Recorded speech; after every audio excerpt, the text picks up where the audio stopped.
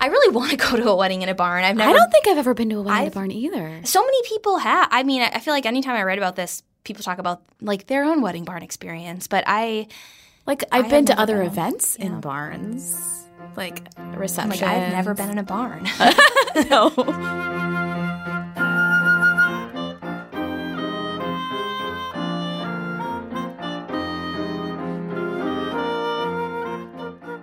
Hi everyone, and welcome to The Corner Table, a show all about food and drink in Madison, Wisconsin, produced by the Cap Times. I'm Eric Lawrenson, the producer for Cap Times podcasts, and I get to do the intro for today's episode. Today, you're going to hear The Corner Table's host, Lindsay Christians, talk to the Cap Times investigative reporter, Caitlin Farrell, about her recent cover story for the paper, all about the politics of the state's Tavern Association, and about the state's liquor laws and regulatory practices. As Caitlin will tell you, those laws are very convoluted and also a source of major contention among taverns, brewers, distributors, and others. I'll let Lindsay take it away. I think you're really going to enjoy this talk.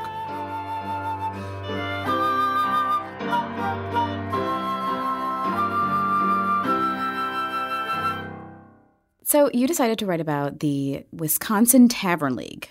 For those who don't know, what is it? What does it do? Sure. So the Wisconsin Tavern League it's a nonprofit organization headquartered technically in Fitchburg, just over the border. But they have chapters around the state, and it is, as the name suggests, a league of taverns. So taverns are bars, supper clubs. They are retail establishments that sell alcohol to the general public. And so these types of organizations do exist in other states as well. Wisconsin, however, has the most uniform and largest one in the state. And so the Tavern League's been around for a long time, but it's been a player in the state capitol for a while. And initially my question was to sort of look at the degree to which their influence has changed as politics and how people lobby on a variety of issues has changed. How might that have affected the league? And then that question sort of morphed into looking at this other type of regulatory issue and confusion that became the story. You talk a little in the story about the 3-tier system. And can you explain a little bit about what that is as well? Sure. So the 3-tier system is a regulatory framework that it's state law that exists in Wisconsin. Those statutes are housed in Chapter 125. Nice. Good memory. And the 3-tier system is a system of regulation that does exist in other states as well.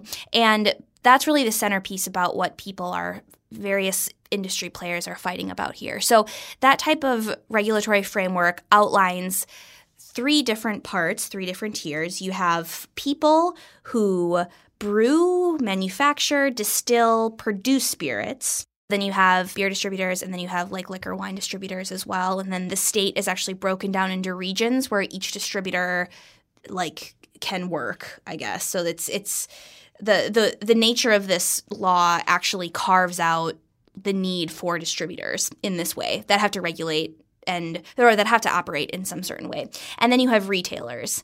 The first step is that the beer is made, then the beer is distributed to a bar or a supper club or a restaurant, and then that beer is sold by a bartender, a server, whomever, to the general public. So if I am a bar owner and I am on my vacation to California and I find this amazing wine at this winery that I just love and they're so good, but they're really small and maybe I haven't found them in Wisconsin before, I can't just buy a couple cases of that wine at the winery, have it shipped to my house or my business, and then serve it. I can't do that, right?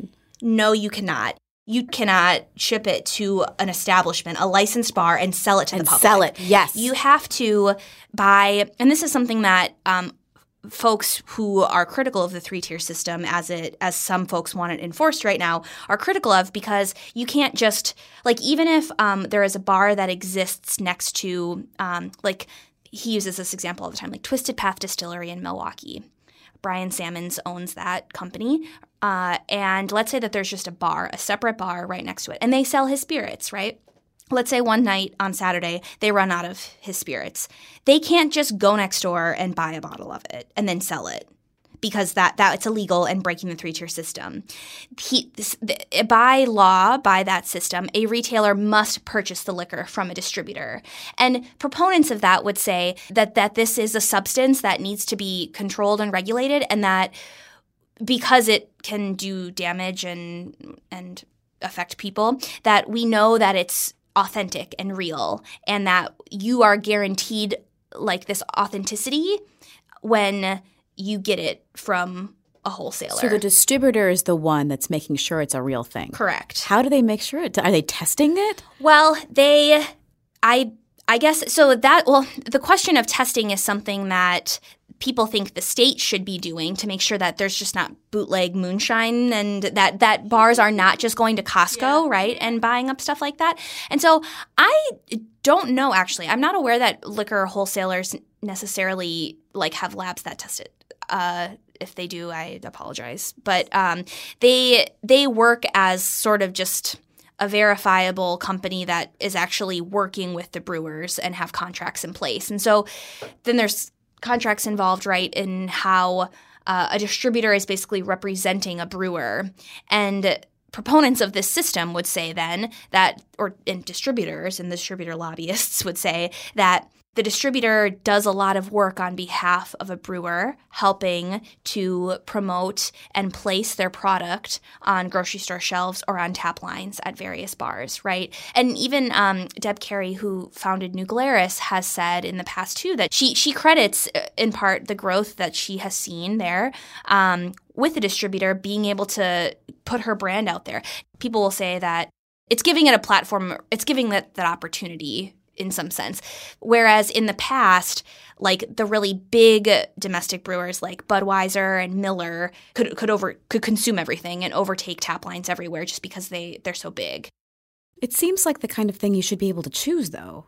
Like if you want to pay a distributor to help, expand your brand throughout the state or whatever, that should be – shouldn't it? Like something that you could choose. Because if you're really small, I know that there's different rules for self-distribution, right?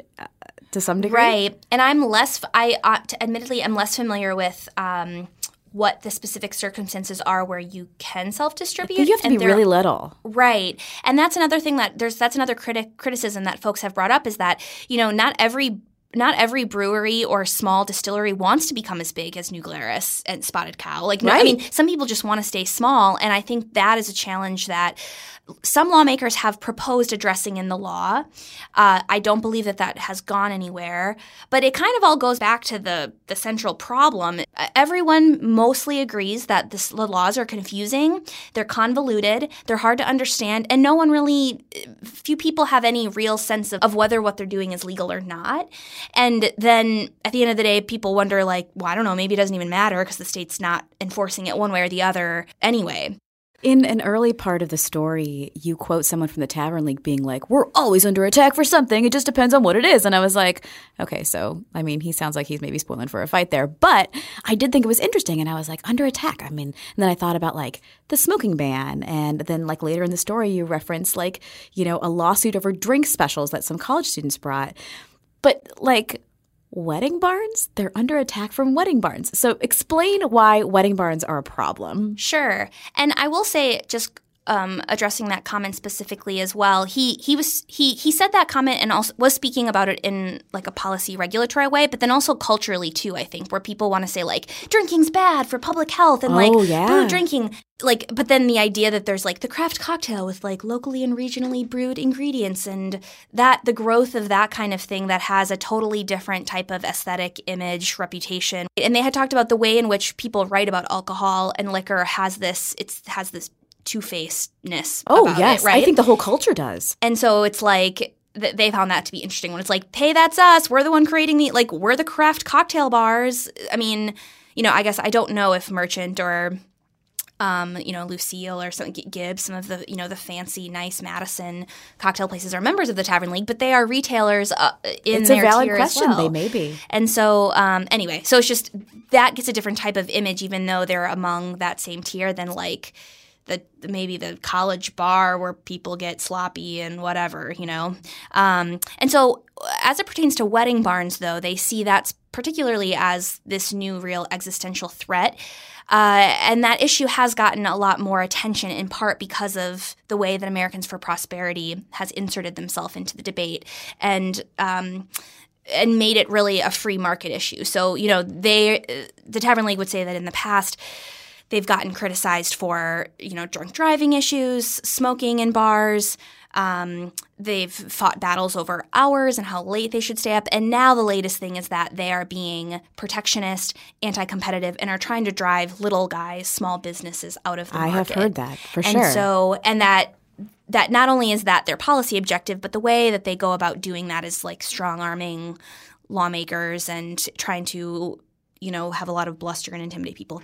It's coming back to what I think is a really interesting, politically, philosophically political philosophy question about what does free market look like and what is protectionism, and then how does that fit into the context really, though, of what the intent of the law is and what that's meant to be? I mean, one thing the Tavern League has said is, if people who are making laws right now think that wedding barns should not have to have an alcohol license and should be able to serve whatever kind of alcohol beer they want and buy it from Costco, then they should change the law, change the three-tier system. If you don't think the three-tier system is equitable and that it's stifling competition and it is protectionist, then they should change that system. But don't try to, this is the Tavern League's argument, don't try to, which is what has been done in the past, either just not enforce the law or kind of make all these exceptions and tweaks and changes,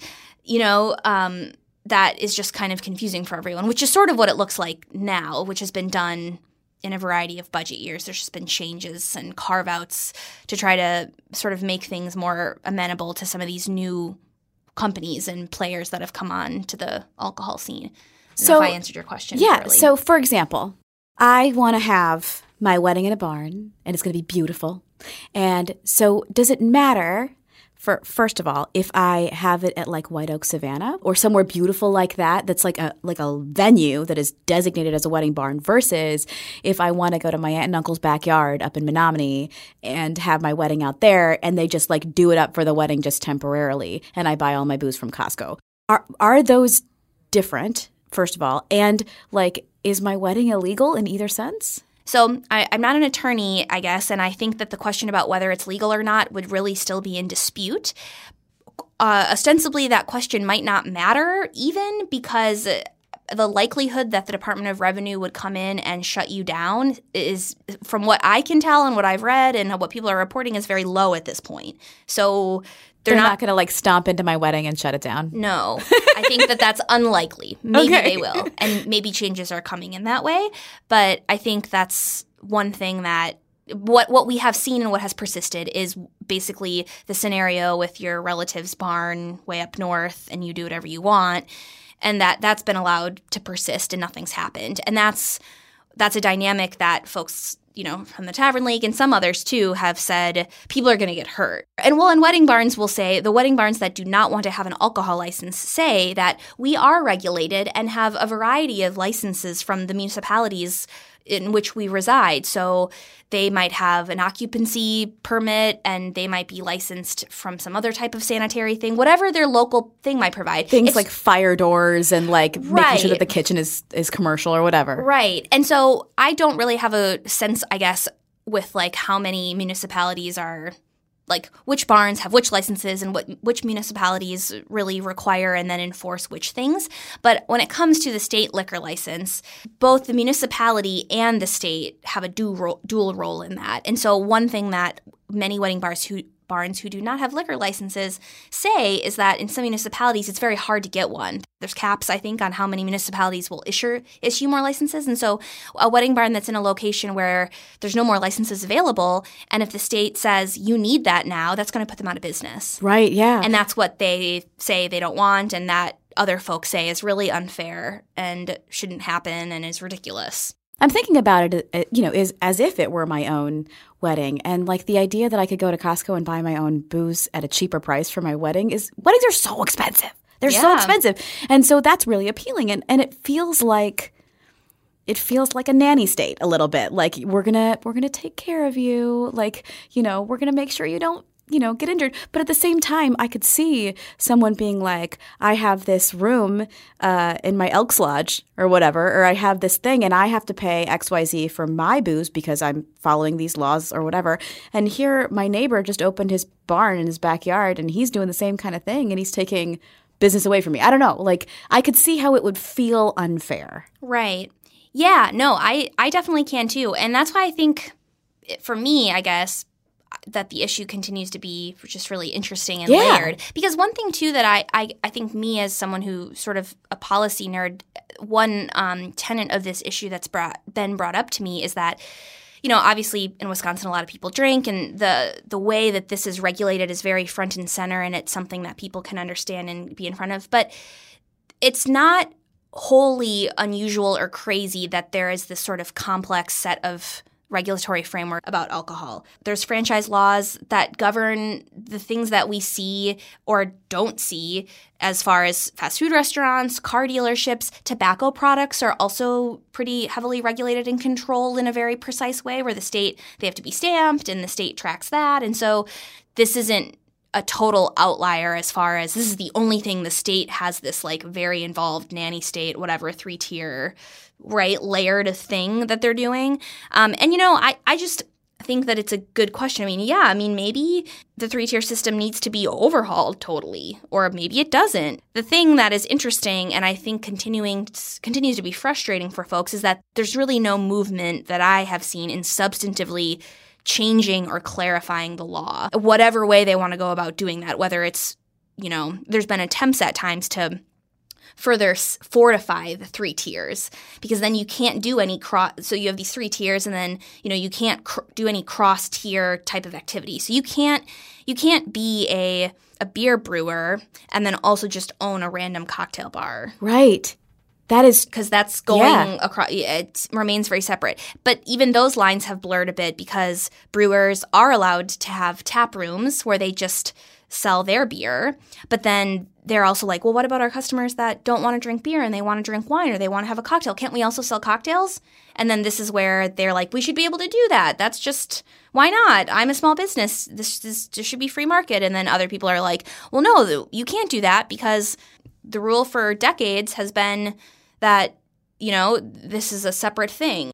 I have been fascinated to see how in certain cases necessity is the mother of invention, right? So, for example, I love State Line Distillery. It's over on the east side of town. Yeah. And they will make, and Old Sugar Distillery too, makes their own liqueurs, makes their own, they don't have to make their own bitters because bitters is it's considered a food product, but whatever.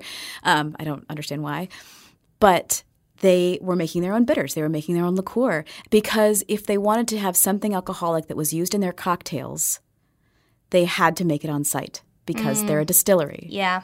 And it just made for some really interesting cocktails, right? And especially if you have really creative, inventive people. Now, I don't know that they would agree with me that that's a good thing. I think that they would probably be like, look, I don't need to be making my own Campari. Can you please help me out? Yeah.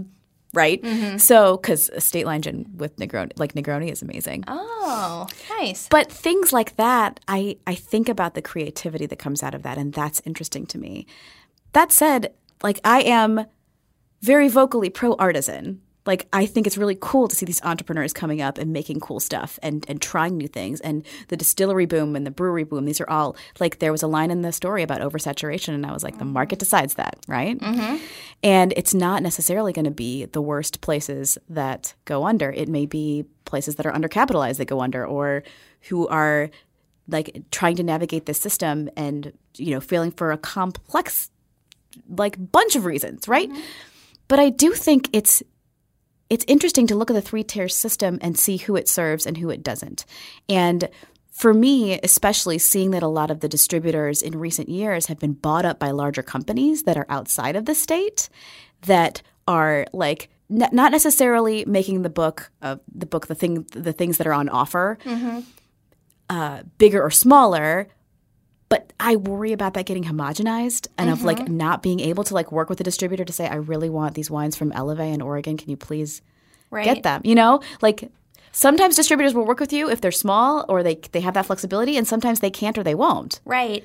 Yeah, no, I think it's a really interesting question and argument because you're right. Folks who are really frustrated by the way that the three-tier system is set up and what it provides for is that, yeah, it fundamentally bars people from doing certain types of combining certain types of businesses with other types of businesses, right? It fundamentally does stop some type of new innovation potentially when it comes to how we're making and selling alcohol. And so, and yeah, folks, there's been testimony at various legislative committees that talk about how frustrating that is. And this is where the very, they would say like kind of free market, limited government, ideological, conservative thread there would say we are fundamentally opposed to that, and the government shouldn't – it's not government's role to carve out a distributor industry, for example, and or say what one small business can or can't do when it's really not hurting the public health or it could very much benefit it. And so but, then on the flip side of that, what you hear the distributors say is that – they paint a very different picture of what might happen if three-tier completely goes away and say that we don't really have a good grasp of how bigger players will come in. What we say we love about local and artisan, the distributors, they would argue that they provide for diversity in the marketplace and that the reason we've seen craft succeed to the degree that it has is because we see that distributors and taverns as well, when they're buying from their tap lines, know that this is what the public wants.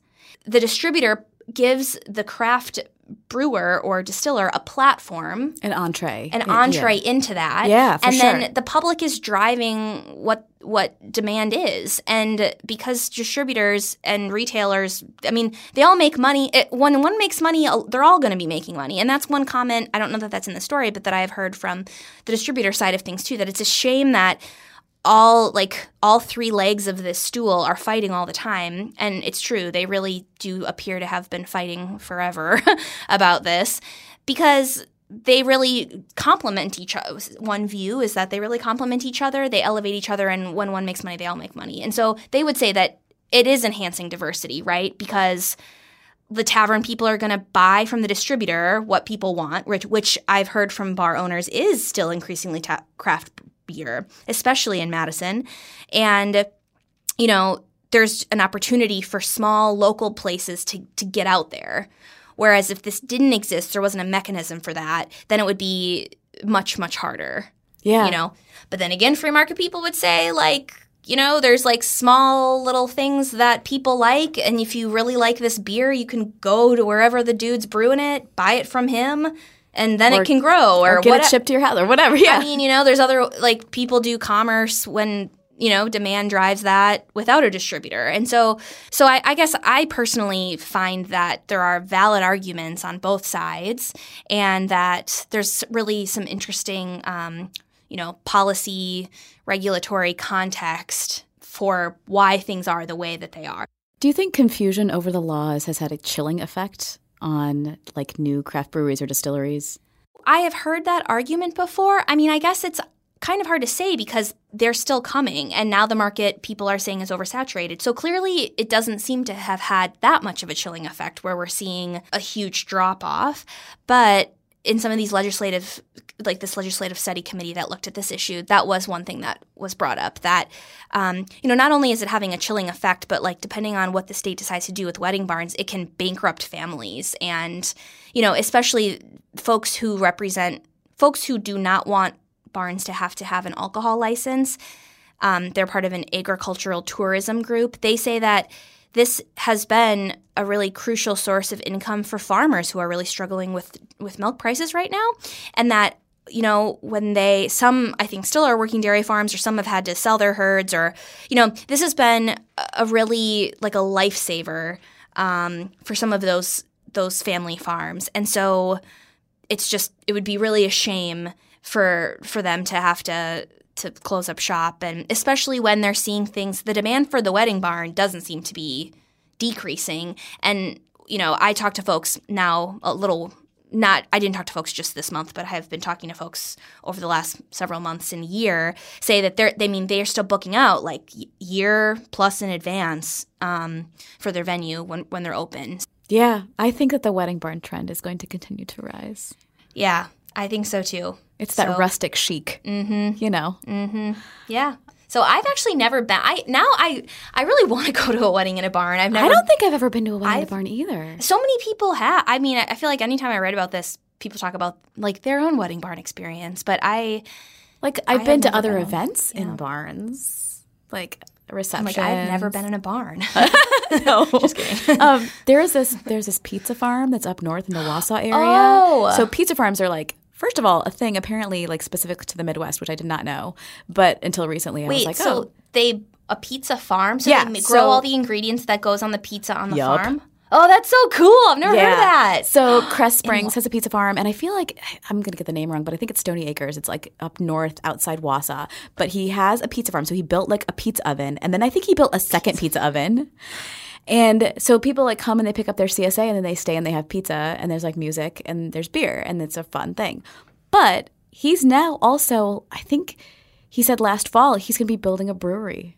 Ah, okay. You know? Cool, yeah. So, but it's about, I think, this changing look of entrepreneur movement in Wisconsin. It's kind of fun. Yeah, it totally. Well, it just made me think this isn't in Wisconsin, but just over the border in Wabasha, Minnesota, I went there last weekend and stayed at a bed and breakfast that had a brewery in the garage next door. And I should have asked her how they were regulated by the state. They claim to be the only B&B in the state of Minnesota that has this thing. It's just like literally in their garage. I mean, I presume they have bed and brewery.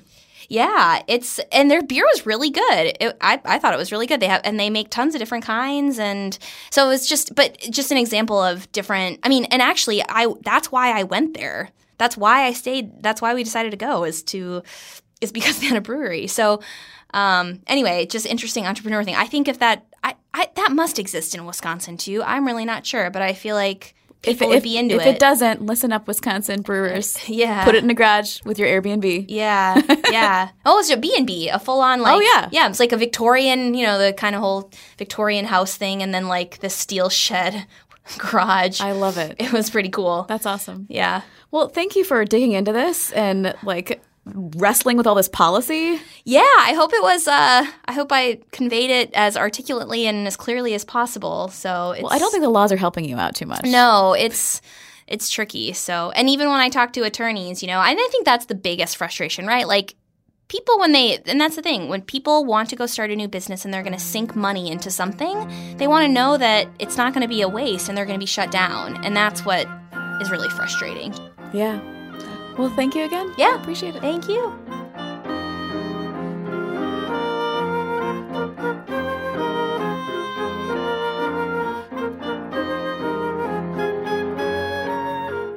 Thank you for listening to The Corner Table. Please subscribe on Apple Podcasts, Stitcher, on Google Play Music, or anywhere else you might find podcasts, and be sure to rate us and leave a review. Also, do check out the other podcasts that I help produce here at the Cap Times. Those include Wedge Issues, all about state politics, and The Mad Splainers, a show that I co-host, all about civic affairs and municipal government. Lindsay will be back with a new episode in 2 weeks' time. Thanks again for listening. Take care.